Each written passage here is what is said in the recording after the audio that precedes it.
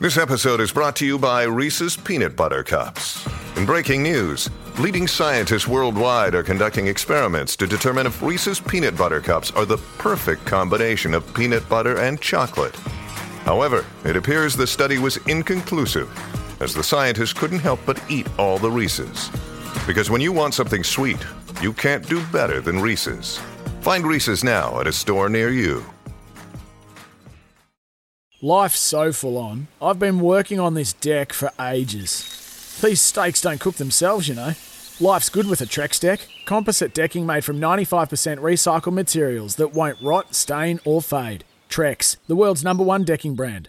Right. So all of those, I totaled all those ones up on text and totaled up on the phone calls that we got in. The two most voted on will be our openers, and that's Brendan McCullum and Martin Guptill. And I don't think there's too much argument with those. Votes-wise, these were the next highest.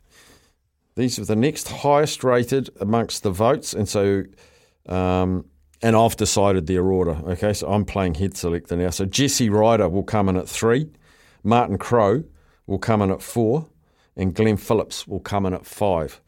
So we've got Martin Crowe's era, then probably the next era is the Brendan McCullum era, then the Ryder Guptill, and then the recency of Glenn Phillips. Gosh, imagine that going out there today in the beige. Brendan McCullum, Martin Guptill, Jesse Ryder, Martin Crowe, and Glenn Phillips. Good stuff. Thank you for your interactions. Good stuff. When making the double chicken deluxe at Macca's, we wanted to improve on the perfect combo of tender Aussie chicken with cheese, tomato and aioli. So, we doubled it. Chicken and Macca's, together and loving it. Ba-da-ba-ba-ba. Available after 10:30 a.m. for a limited time only.